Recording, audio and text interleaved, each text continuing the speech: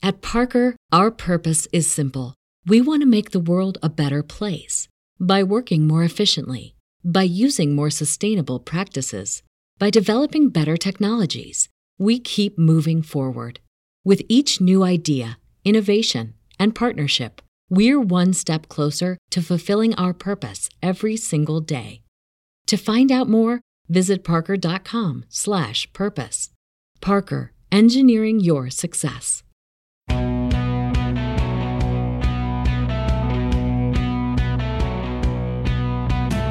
What's happening, guys? Happy Friday, and thank you for joining another special episode of You're Welcome.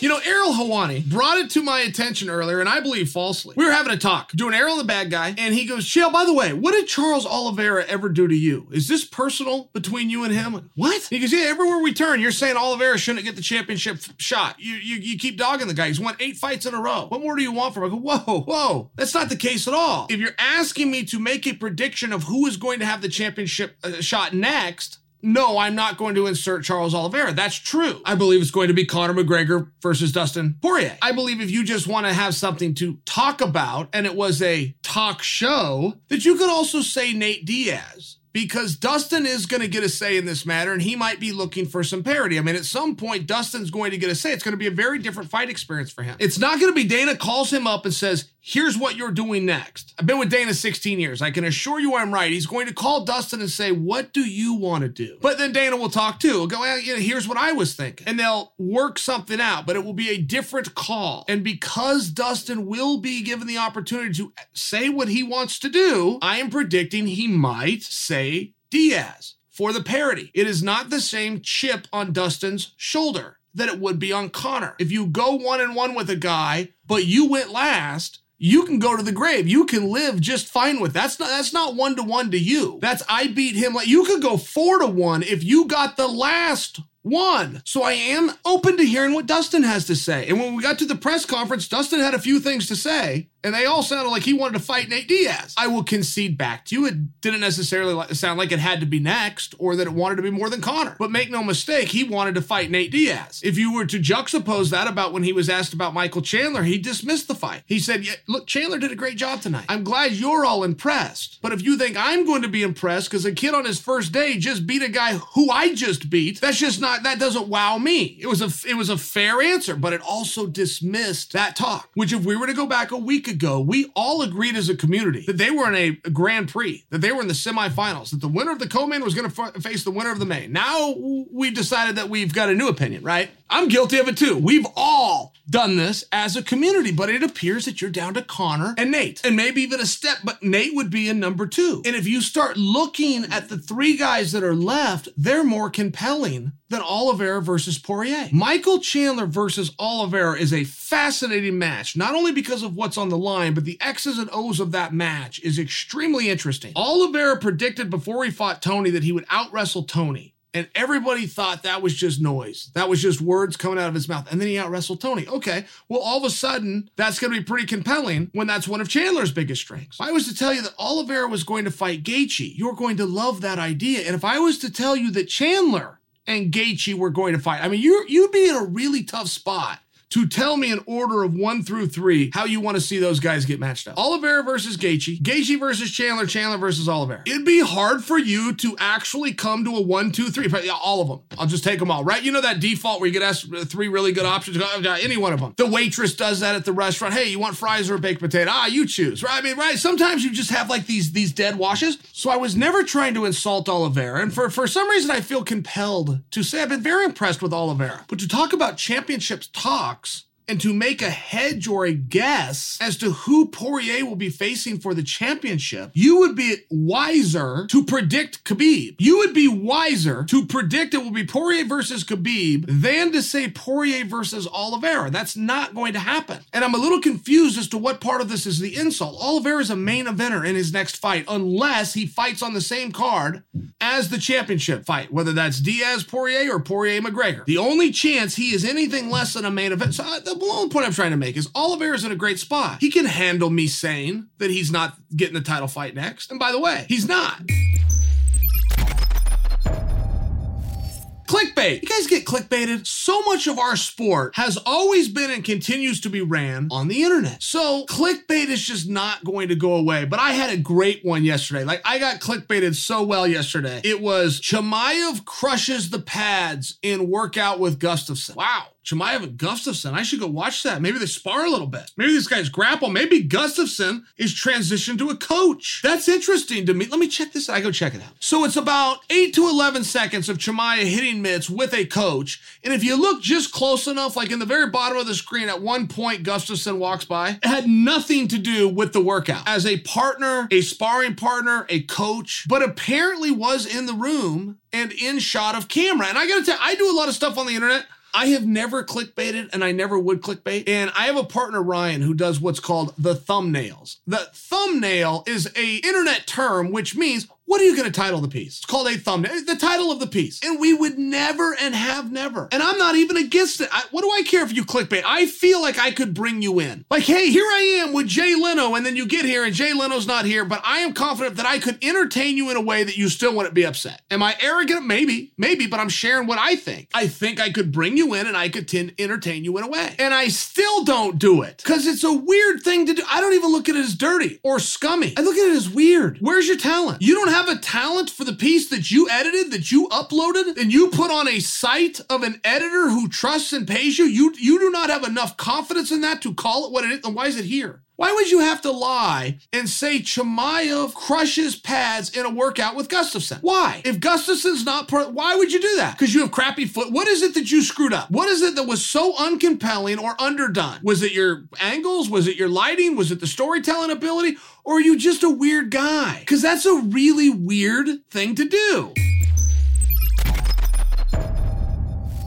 Guys, walk me through the psychology here. I'm not arguing. I'm not using this as a jumping off point to get pissed off. Usually the kind of thing like this would set me off, but I'm not. I want to hear from you first to see what I missed, okay? The line has come out for Stipe versus Francis. Francis is the favorite, currently 2-1. Now, in Stipe's last fight, the talk going into the fight, but not by the promoter, and not even by the media, by the fans, the kids on the underground, the hardcore, my base, were all saying that the trilogy between Stipe and Daniel was for the greatest heavyweight of all time. That whoever won between Stipe and Daniel would move in front of Fedor Emelianenko for the greatest of all time. That was the talk. So when Stipe emerged, how does he then not even be the favorite for his next fight? How the night that he beat Daniel and they raise his hand and they put that belt around his waist and Daniel exits stage left. It was such a significant moment, largely because it did represent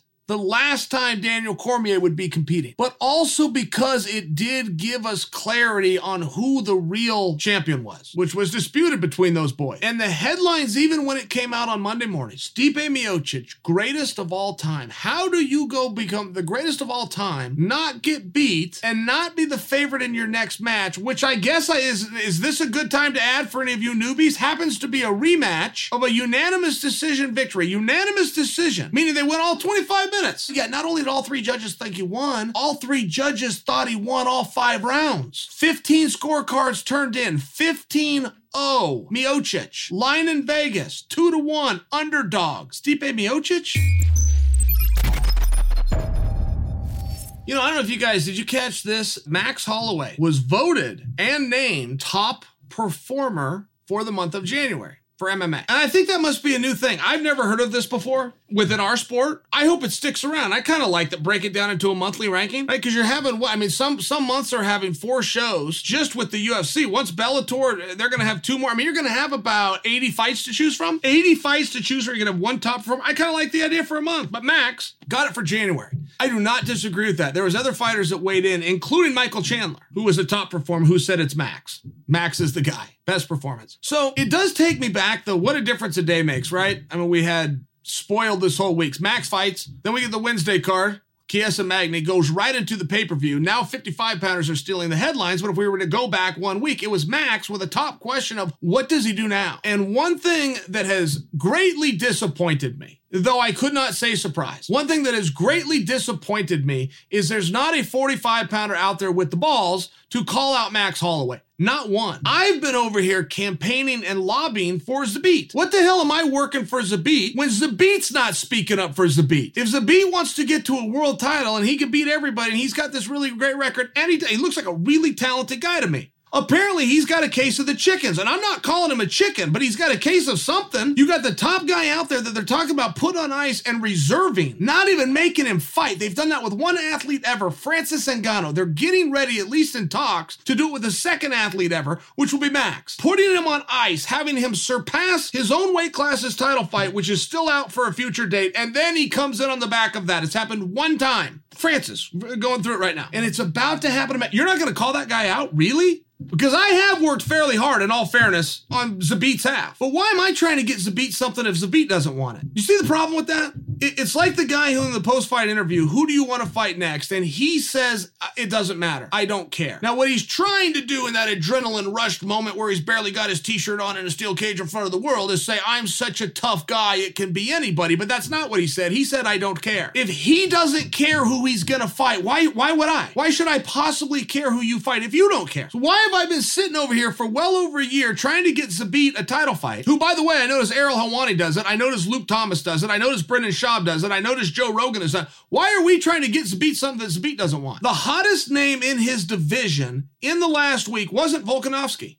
It wasn't the return of Triple C entering the division. I don't want to be corrected on that. It wasn't Yair being out. It wasn't Zombie. It wasn't Ortega. It was Max Holloway. And nobody called him out, including you, Zabit.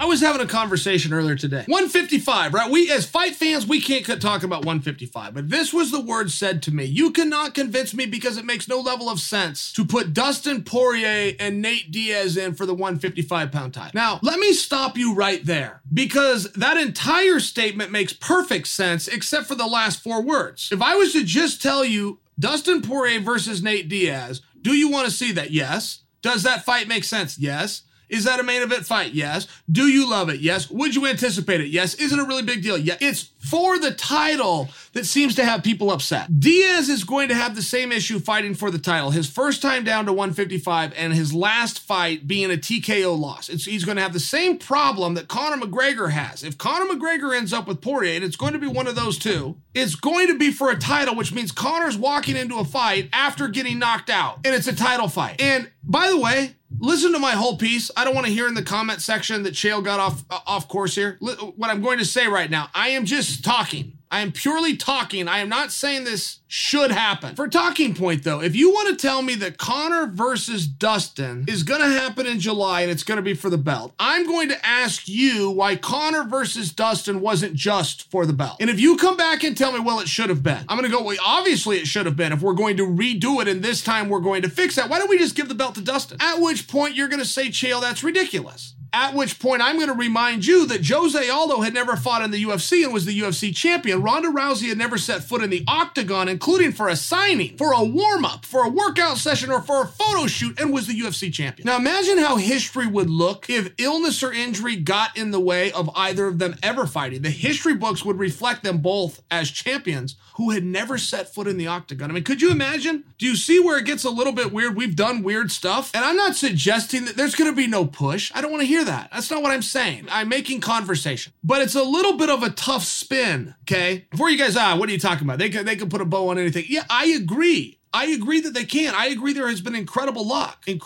within this industry to market, package, and present something. I fully agree with you, but it doesn't mean that you don't worry about it ahead of time. Okay, those things don't just happen for Dana. Dana plans for those things. I mean, this is happening in front of your eyes right now, whether you know it or not. Logan Paul was scheduled to fight Floyd Mayweather in mid-February of this year, as in 2 weeks from now. That fight is off, and that fight is off for a lack of interest. They could not sell that. Nobody was buying it. Sports Center was not calling up and going, we got to get Mayweather in here.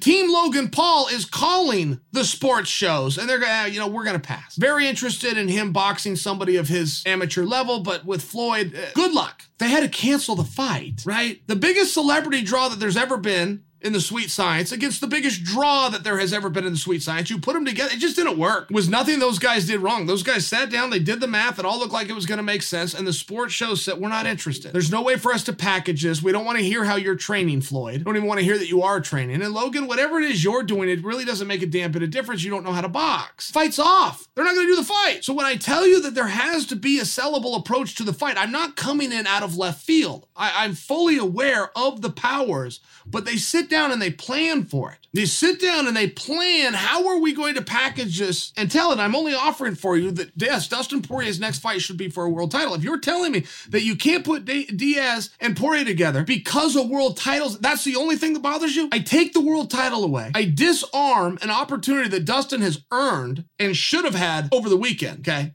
And you tell me that fight makes perfect sense. You'll mark it on your calendar. You throw a party, have all your buddies over. Somebody bring the root beer. I'll supply the pizza. I tell you there's a title up and all of a sudden you're disgusted. I mean, do you see the problem with this? It doesn't make a whole lot of sense. Do you want to see Diaz fight Poirier? Start with that. If I come on the back and tell you the cherry on the sundae, I don't expect you to return it to the waitress.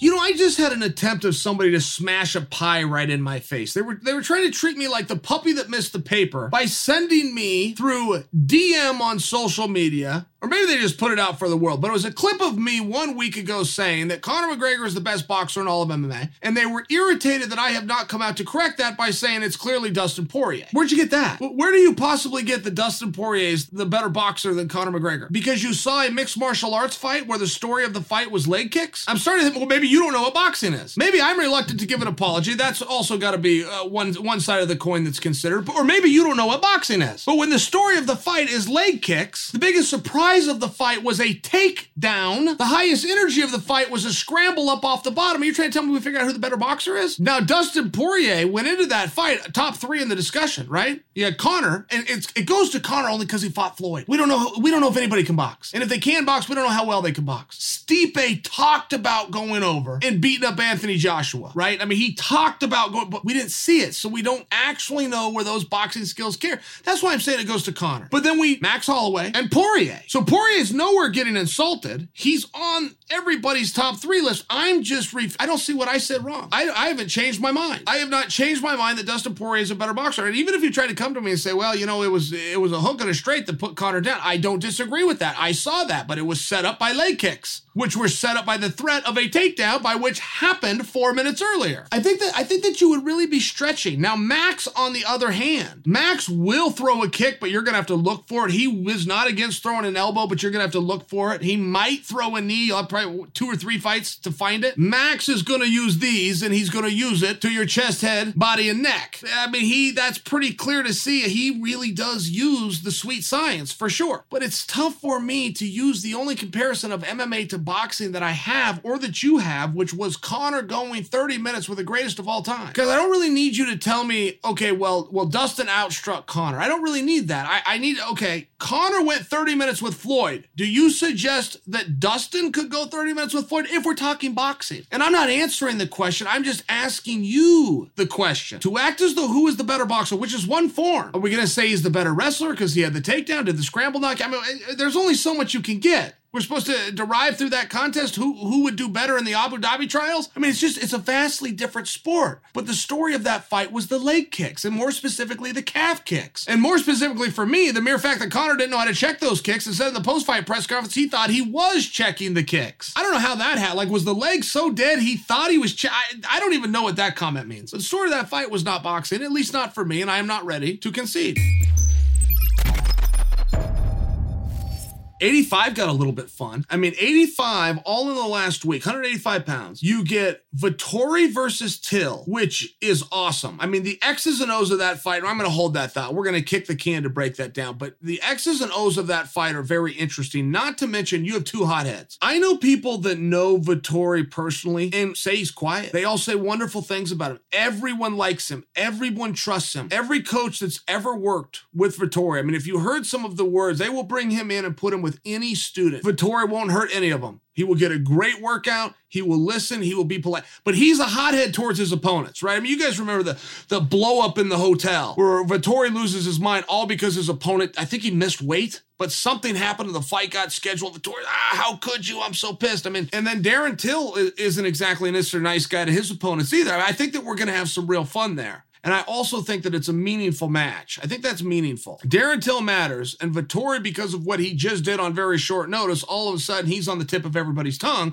which is why he's getting this push. And what is going to happen with Adesanya is a huge question mark. My prediction is nothing. Win or lose against Blachowicz, I believe Adesanya becomes much like Amanda, where he's going to cover the spread. And I have evidence to believe that, which is Adesanya said, I'm not going to gain any weight. I am not going to bulk up. I am not going to pack on muscle. I'm just going to show up, give up the size, and take on Blachowicz. But that's his theory. He thinks it would slow him down. No reason to change physiology. No reason to work less or eat more. He can have the pounds, and I'm going to go fight him. But the relevance there is that means he's still an 85 pound. And as tall and as big as Adesanya looks on TV, he has no problem making 185. He weighs 193 right now, right this second. Not trying to lose any weight, 3 squares a day and snacks. The workout routine that he does, he just weighs 193 pounds. He can make 185 in about an hour. So I do not believe, contrary to the belief of the division believes that they very soon are going to be fighting for an interim championship, if not the undisputed championship, based on if Adesanya beats Blachowicz. Division believes that belt is going to be vacated and up for grabs. I think that they're wrong. Now that's a thought for another day. But either way, at a minimum, we're in contender season. Somebody has to step forward to fight Adesanya, and there's no talks of that right now. And frankly, there's no talks of it because it would fall on deaf ears. Adesanya's busy and he's busy with somebody else. So there's not a whole lot of I'm going to beat this guy and go right into Adesanya. I mean, right? You see where the division's a little bit weird? So a fight between Till and Vettori is very meaningful. If you turn the gun back on me and said, oh yeah, Chael, what's it mean? Well, I'm going to stand here looking like a fool. I don't know what it means, but nobody does, but it's meaningful. It's right towards the top of the division.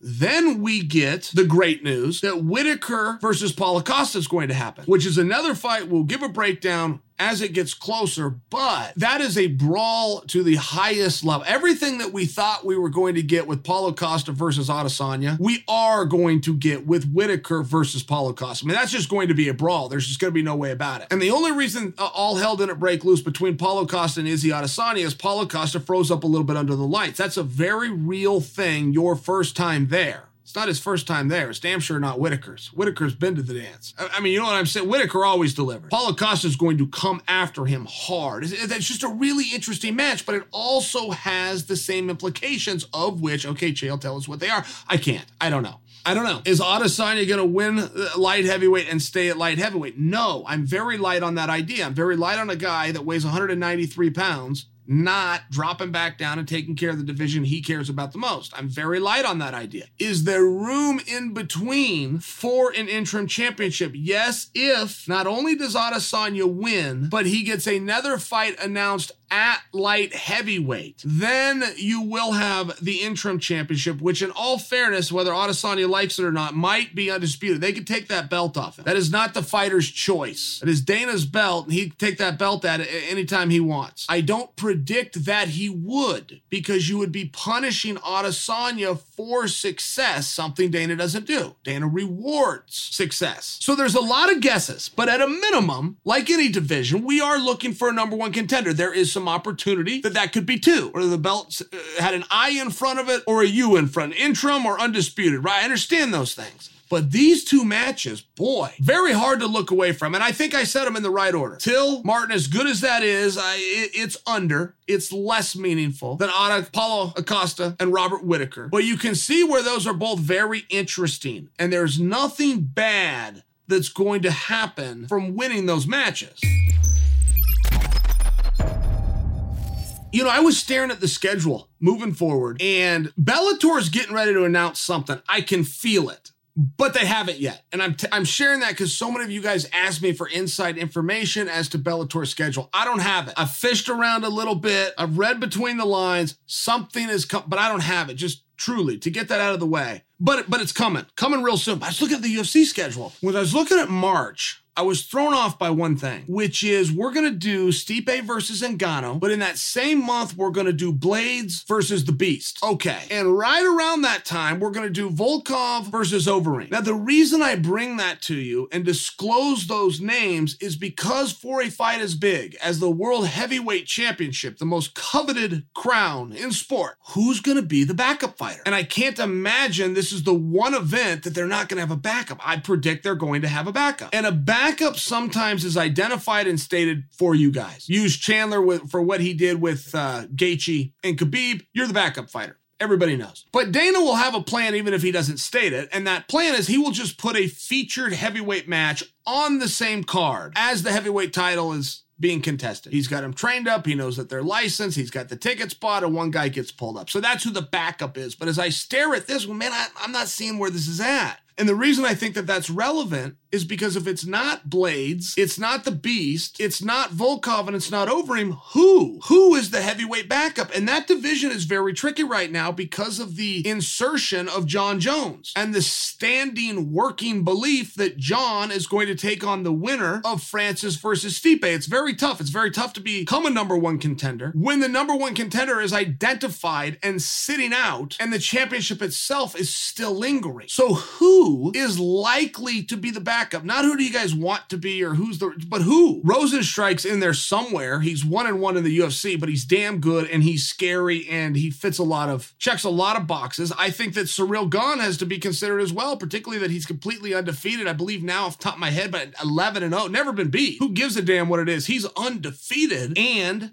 has a stoppage win over a former world champion. If I was to guess, I would put Gane. If I was asked to do it, looked at who's left on the board, I believe I would put Gane. But I am predicting that somebody gets put in that position. And so I'm asking you guys a little bit of a different question. My question is not what it usually would be, which is real simple. Who would you like to see face Francis or Stipe if something happens? My question is a little bit different, which is who do you think is going to be put into that position? And I'm wondering very much what I would love. I feel it would be wonderful PR. One thing that John Jones has not ever done a good job about is looking like he cares about the fans. He will say the words into a microphone every now and then, right before he's talking about John 3:16. Nobody buys either one of them. I would submit for you a very wonderful play by John, who's got to be ready. He's had nothing else to do. The fight's still months away. Stipe went into training yesterday. John could go into training tomorrow. I mean, in all fairness, I think a very good move for John. Plus, it would leave us with anticipation and excitement and wanted to then do something back for John. A very good move would be if John inserted himself, right? The backup fighter has always been a very cool spot. It went out of fashion when Conor McGregor came out and was offered that spot, said, I'm not a backup fighter. That was the only time ever that anybody ever looked over their shoulder and thought, oh, is this not a cool thing? It was always a coveted spot. And it would just seem to me that John filling in would show a humbleness, would show you something to look forward to, would force himself. I mean, a byproduct of that would be a forced discipline, thus the training camp. Not to mention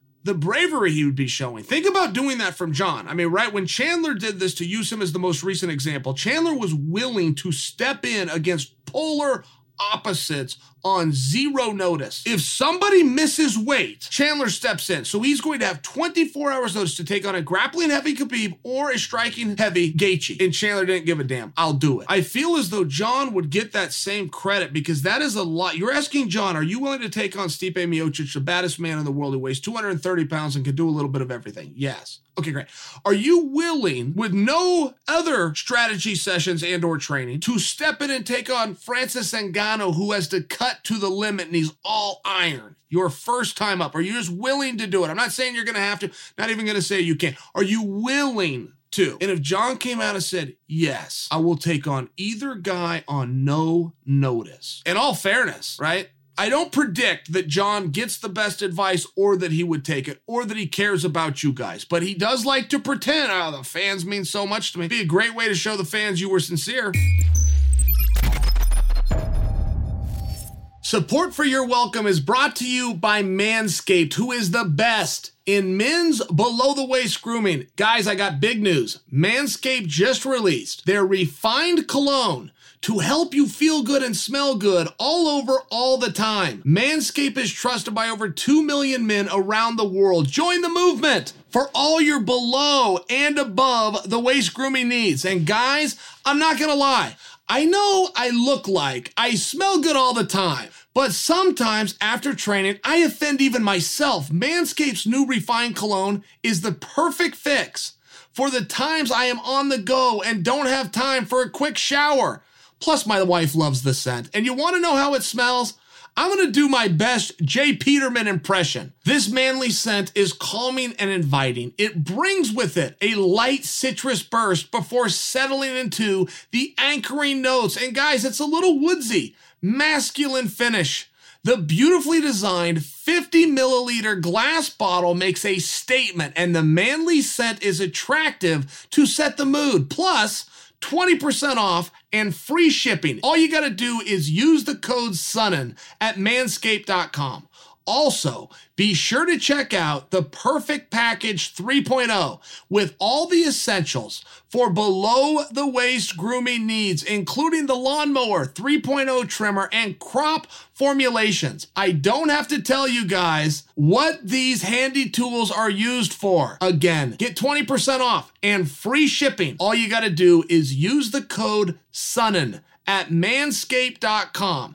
That's 20% off with free shipping at manscaped.com and use the code SUNNIN. Look good, smell good, feel good with Manscaped.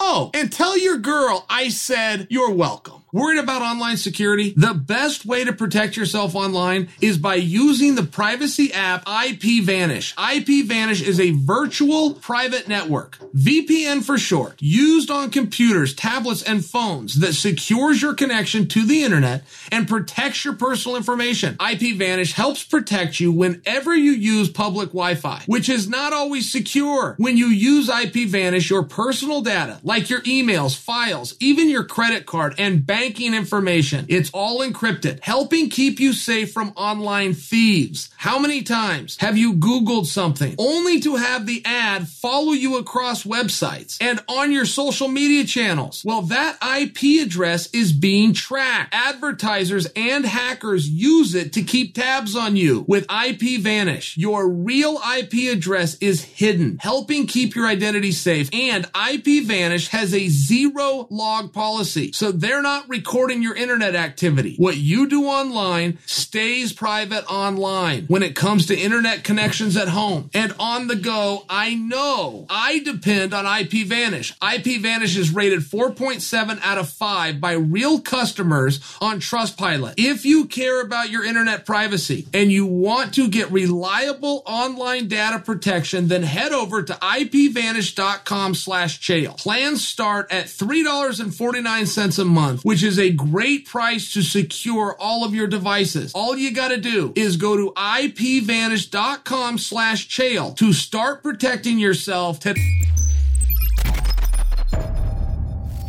My buddy Ryan asked me, Chael, what is the best wrestling story you know? Just the best wrestling story. And I will tell you, it's interesting in this regard. The best wrestling stories I have, probably even top 5, were not from wrestling matches. They had to do with practice rooms. They had to do with a guy becoming a legend, but doing something or building towards eventually the match. Here's a great example. What's the biggest wrestling match of all time? Well, it depends how you're going to look at it. By the numbers, officially, ESPN will support this. It's Gwiz versus Schneider, in that more people watch that match than have ever watched a wrestling match. Many wrestling aficionados will say, no, the biggest match in terms of what was on the line was Bannock versus Schultz. Both multiple-time NCAA champions, both went on to be Olympic champions, but that night it could be only one. So you start to have these debates. I would see the Bannock Schultz. I would raise you a Bela Glazov versus Smith. But you see where the debates start to come. Now, as far as just a story, I will go back to Schultz and Bannock. And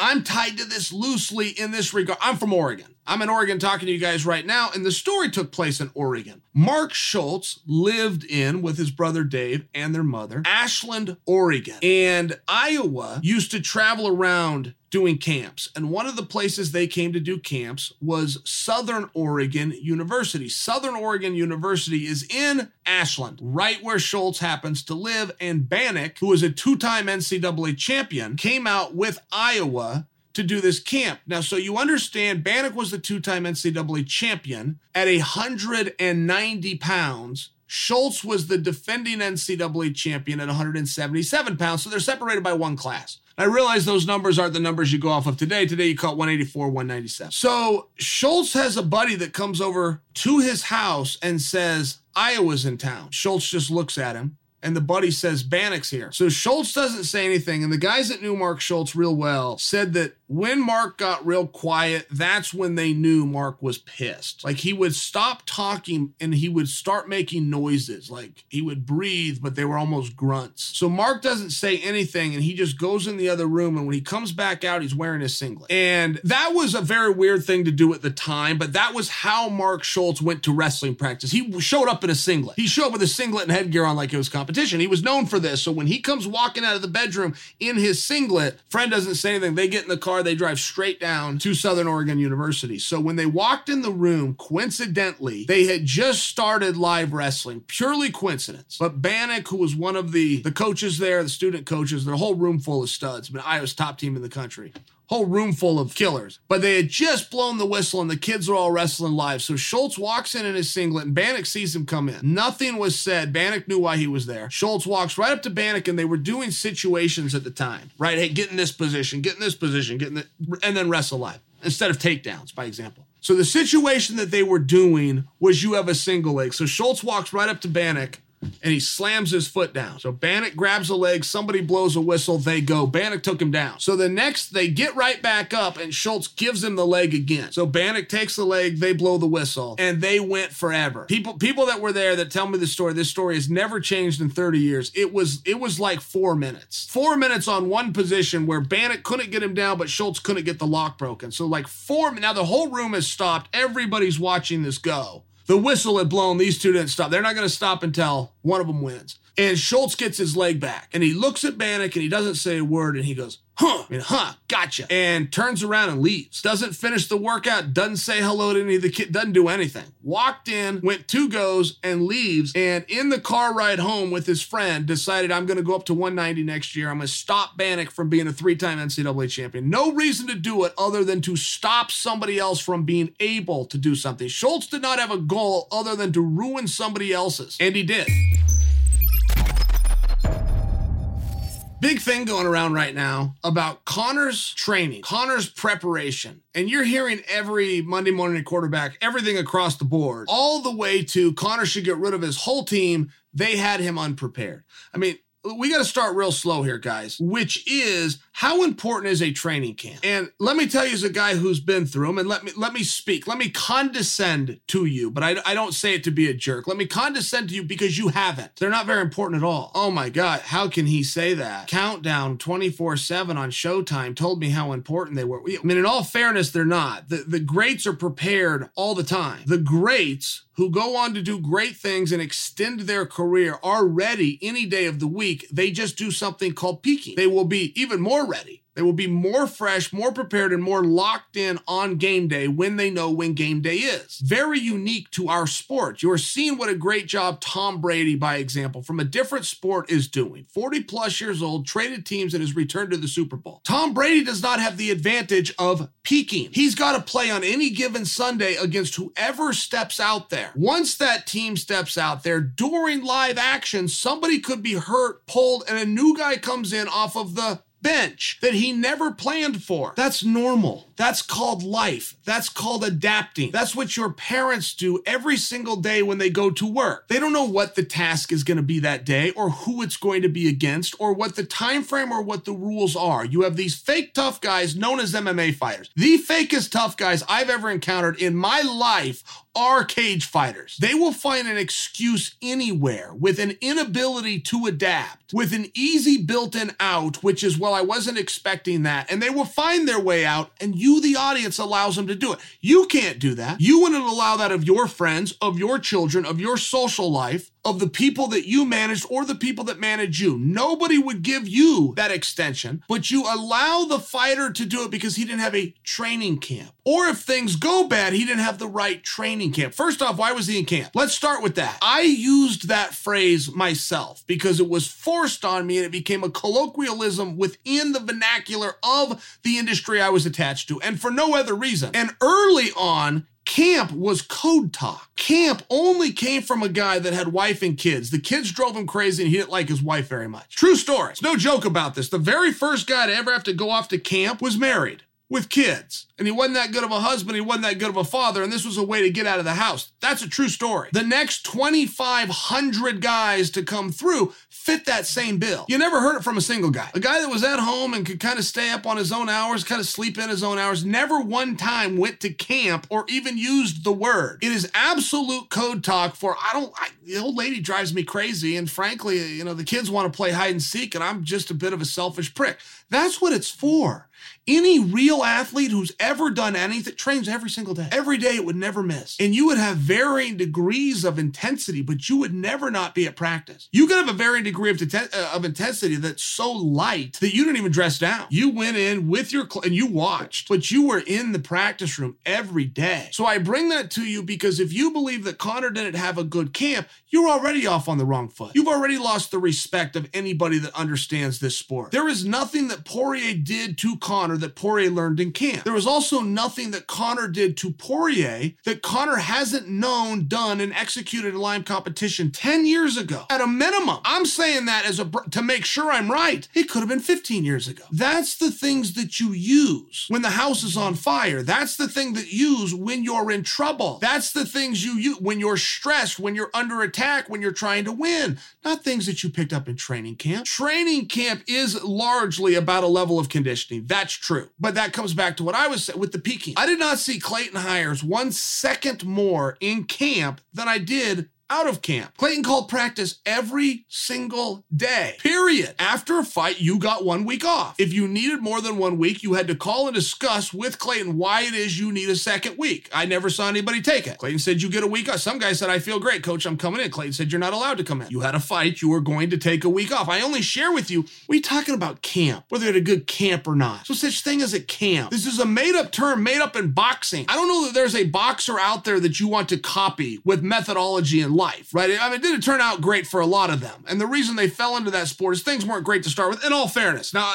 I'm in a glass house throwing stones. But somewhere along the way, we decided to adapt and adopt a vernacular from guys we didn't respect in the first place. If we did respect it, we would have got to become boxers, not MMA guys. There was nothing wrong with Conor's camp. Conor is telling the truth when he tells you he had inactivity. People that say that's excuse making by Conor supporters, and it's also people trying to take away from Dustin's victory. It's not. That is a reality of what happened. That is the worst Conor McGregor I have ever seen. With that said, I don't know a whole lot of guys that could beat him. Even that Conor, a reduced Conor, the worst Conor, is one of the best guys in the world, and that is where the compliment still exists for Dustin Poirier. Dustin Poirier still beat that guy. So I don't believe in this school of thought that if you make an excuse for Conor, you're taking away from Dustin. I don't see it that way. Dustin proved he's the baddest guy in the world at the hardest weight class to ever exist. Conor showed that he's had better days in the past, but he was a little bit sluggish, a little bit slow, and found himself in a situation that was harder than he anticipated it being, which is why he's saying, let's do it again. If you can get over on me twice, I zip the trap and I drift away into somebody else. But if you can't, here's why. So Conor has made his claim. He hasn't said it had to be for a championship or a jackpot full of money. He says he would like it to be soon so he can keep the momentum going,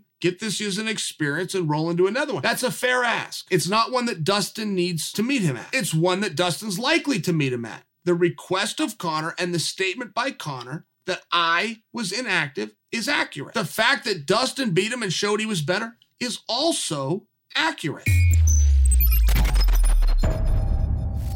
Justin Gaethje came out. He was weighing in on his own division. 155 has found a voice. I mean, thank goodness, right? A division that didn't used to exist because it was so uninteresting and then stuck around for so many years while being completely uninteresting, now has a voice. And it's very refreshing. I'm very happy that it does. I couldn't say it about 25. I can't say it about 45. I can't say it about 85. at all with the absence of Adesanya. I mean, I think I could go through it. It's a real compliment to 55, but it's also impossible to not just roll your eyes and be annoyed at some of the voices. I mean, you got Justin Gaethje coming out as early as today saying that if Conor McGregor gets a title fight next, he would consider never fighting for the UFC again. Right? I mean, it's one of those things, right? The art of war. The art of war is very simple. You convince your enemy that you have a weapon that they can't deal with. And in the second part, you must convince your enemy that you're willing to use it. It's a two-prong approach, but if you ever get there, you win. No battle is going to happen. If Justin Gaethje was to get up and exit stage left now, in exchange for Conor McGregor, Justin Gaethje is going to get up and go. There is no bluff there. There is no threat there. And for Justin Gaethje, who I have argued publicly for 3 years, I have used the same line referring Justin Gaethje on any platform that will listen to me, which is a good choice for number one contender at any time is Justin Gaethje. Any question you have at 155, the right answer is Justin Gaethje. And that's true, including right now. If you want to say Justin Gaethje is going to go fight for a world championship, good call, good decision. But for Gaethje to base the fact that Conor, who can outdraw and outsell him any given day, should not get a title fight because he just got smoked in his last fight. Do you see the problem there? Justin Gaethje thinks he should get a title fight against a guy who already beat him, coming off getting smoked. But Conor should not be able to fight the same person in question because Conor just got smoked. I mean, do you see where this gets a little weird? Not to mention, this is what dreams are made of. The wrong guy stepping in at the right time is exactly what dreams are made of. Michael Bisping is a world champion and a current Hall of Famer right now, because he was willing to step in at a time that nobody else would. And I understand that the nobody else would and the time part is a little bit irrelevant. What I'm sharing to you is so is the argument that Gaethje's making. First off, the threat that he would leave.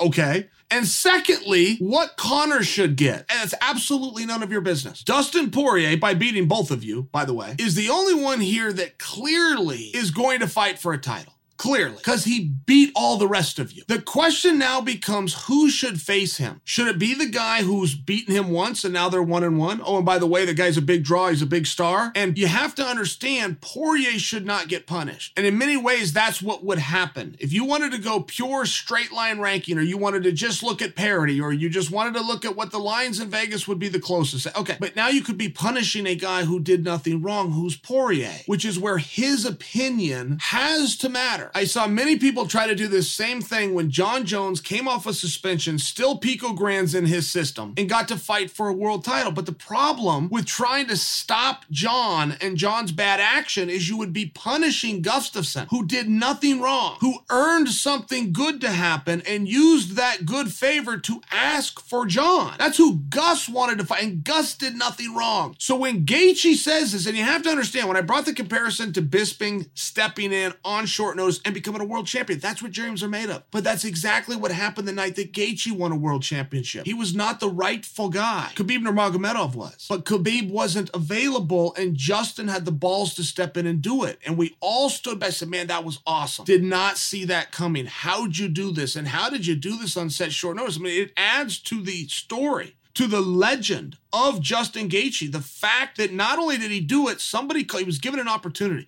I mean, a lot of things had to happen, right? If Justin in Make-Believe Land went out and did this on his own, that's exactly where he lives, is in Make-Believe Land. He had a lot of things happen and a lot of people who helped and ultimately chose to offer an opportunity to him. If he sees that any different than that, he's living in an alternative reality. It's not what happened. And the same as threatening his own removal from a sport. First off, I mean, right, do you see the silliness? You don't want to sound like a jerk by saying the obvious response, but who cares? You don't want to say that. But at the same time, that's not a real threat. And at the same time, that's not going to stop anybody from moving things forward. Moreover, taking away from Dustin Poirier, who's done nothing wrong. He's done nothing wrong, including saying, hey, Chandler, you and Oliveira get together. You both look like great fighters. All I do is fight great fighters. All I'm going to do is have to fight really hard fights. But I'm not going to have to fight both of you because I'm going to make one of you eliminate the other. Fair play. Smart move. But you also see the difference in attitude. Gaethje, who has not been heard of since the night he lost to Khabib, looked like he was taking a break. But the one chance he came out to be heard, he spoke about someone else instead of saying who he would like to fight. We've heard that they're trying to get Gaethje and Oliveira together. One of those guys is a chicken. We just don't know who it is. We're going to find out. They've managed to play this very close to the vest. Sooner or later, if that fight doesn't get signed, we're going to hear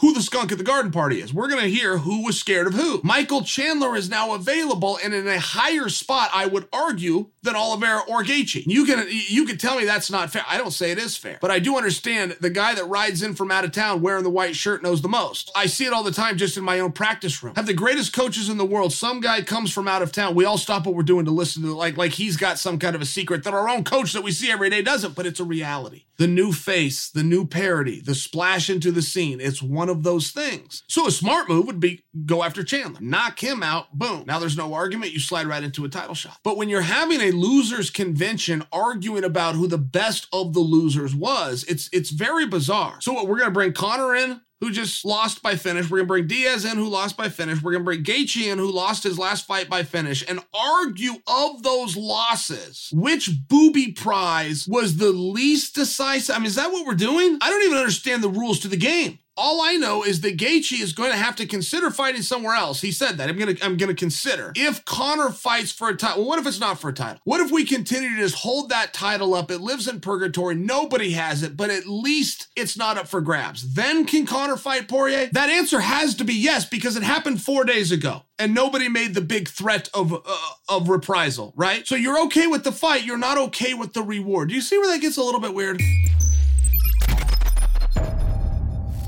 Gilbert Burns was talking about his upcoming title fight with Kamaru Usman, and Burns said, I'm going to finish him. I'll be the first one to ever finish him. He said, I got the tools. I'm very dangerous. I don't know how, but around the third or fourth round, I'm going to get Usman out of there. Now, you have to cite the source, right? This isn't just trash talk amongst fighters. We don't come out and break down every quote anybody ever said. It's very interesting, though, because Burns is such a gentleman. And Burns was not anywhere in there insulting Usman, but he was praising himself. And I find it interesting because these guys know. They know in their heart. It's very similar to when we discuss TJ Dillashaw versus Uriah Faber. They both know who's going to win. Now, they're both willing to walk out there. They're both willing to hope. They're both willing to try. They both know I'm going to hit the other one. He might hit me more. And that's worth it to them to get their licks in. But it is very similar. Many of you may have forgotten, but please don't, that Usman and Burns were teammates for like 6 years. They sparred together every session. They grappled together. They drilled together. They did strength and conditioning together. I mean, teammates every single day. And as soon as Usman left and went out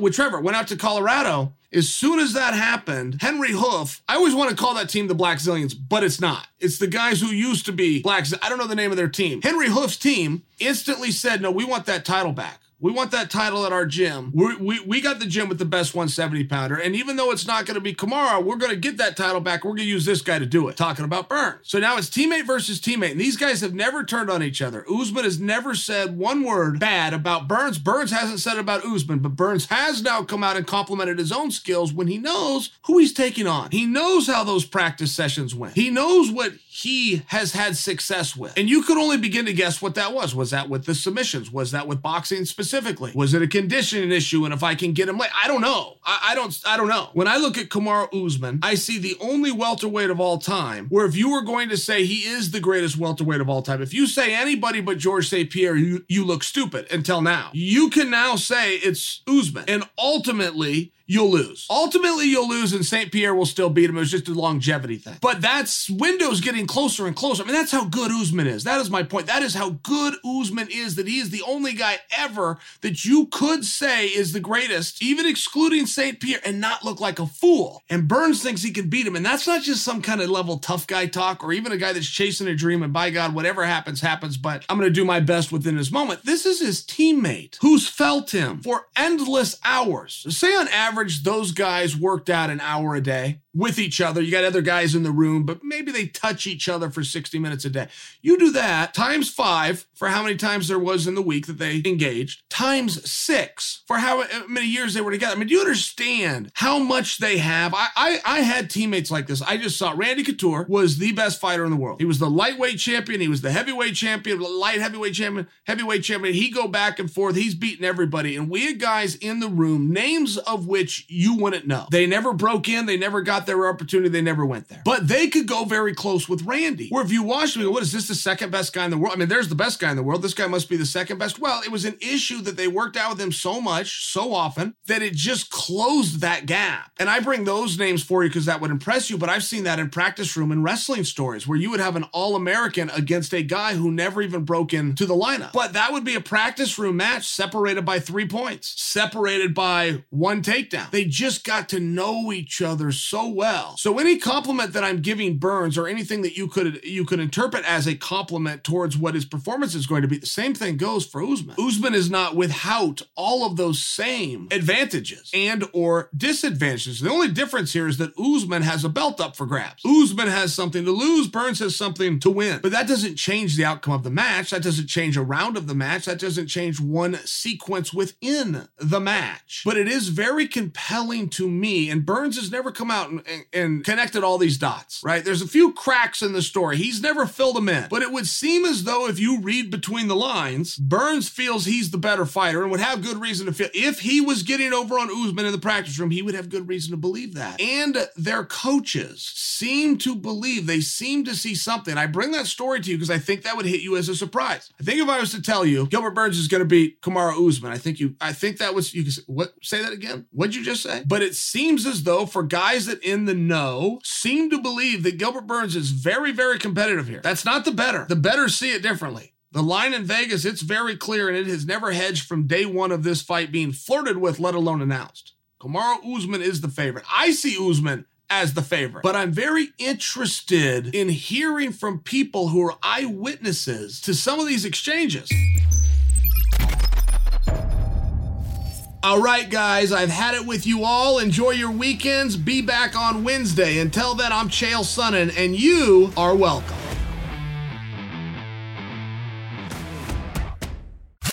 From the team that brought you the big podcast with Shaq, it's the Big Shot Bob Pod with the biggest shooter in NBA history, Robert Horry. To Horry for 3. Oh, unbelievable. This guy is off the charts. The Big Shot Bob Pod. Yeah, of course we're talking about hoops. Charles Oakley. We played him in the finals, we was the Rockets, and I dunked on Oak, and I kind of flexed on like, Oh. And Oak didn't do anything. I went down the court like this. I just missed a punch to the jaw in, boy. Subscribe now and get new episodes of the Big Shot Bob Pod every week on the Podcast One app, Apple Podcasts, Spotify, LiveByLive.com, and everywhere you get your favorite podcasts. At Parker, our purpose is simple. We want to make the world a better place by working more efficiently, by using more sustainable practices, by developing better technologies. We keep moving forward. With each new idea, innovation, and partnership, we're one step closer to fulfilling our purpose every single day. To find out more, visit parker.com/purpose. Parker, engineering your success.